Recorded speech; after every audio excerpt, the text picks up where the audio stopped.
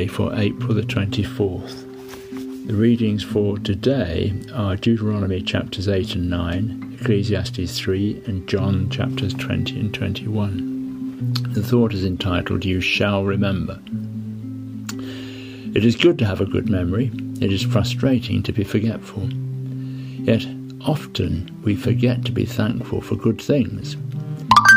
Do you recall the comments of Jesus when only one of the 10 lepers he healed returned to express thanksgiving for his healing? You'll find them in Luke 17:15-17. The book of Deuteronomy should be seen as Moses' final exhortation to the people before he dies.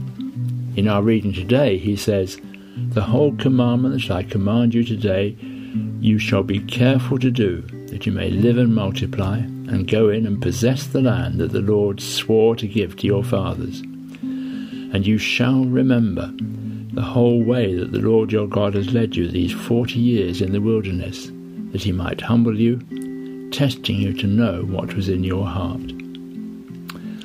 What kind of remembering are we to do? Each one of us will have different memories.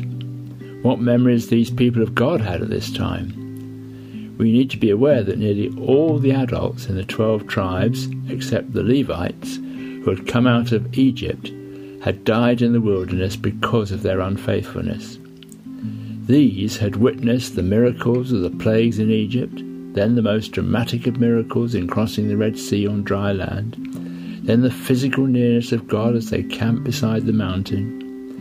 Then came the provision of water, the manna, and the quail. And still they complained.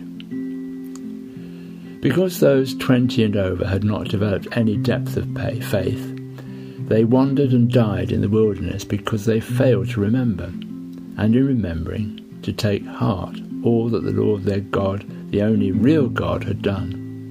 A lesson for us. Is there anything we fail to remember?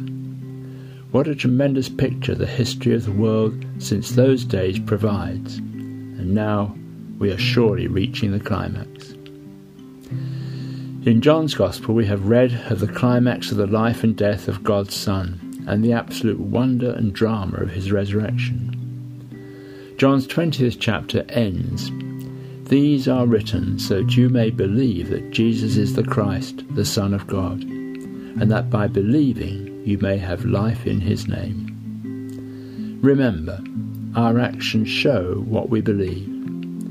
Make the time today to read and meditate on the last 2 chapters of John's Gospel. They're one of the richest sources of food to stimulate our minds in the whole Bible. Thank you for listening. We hope you'll be back tomorrow, God willing.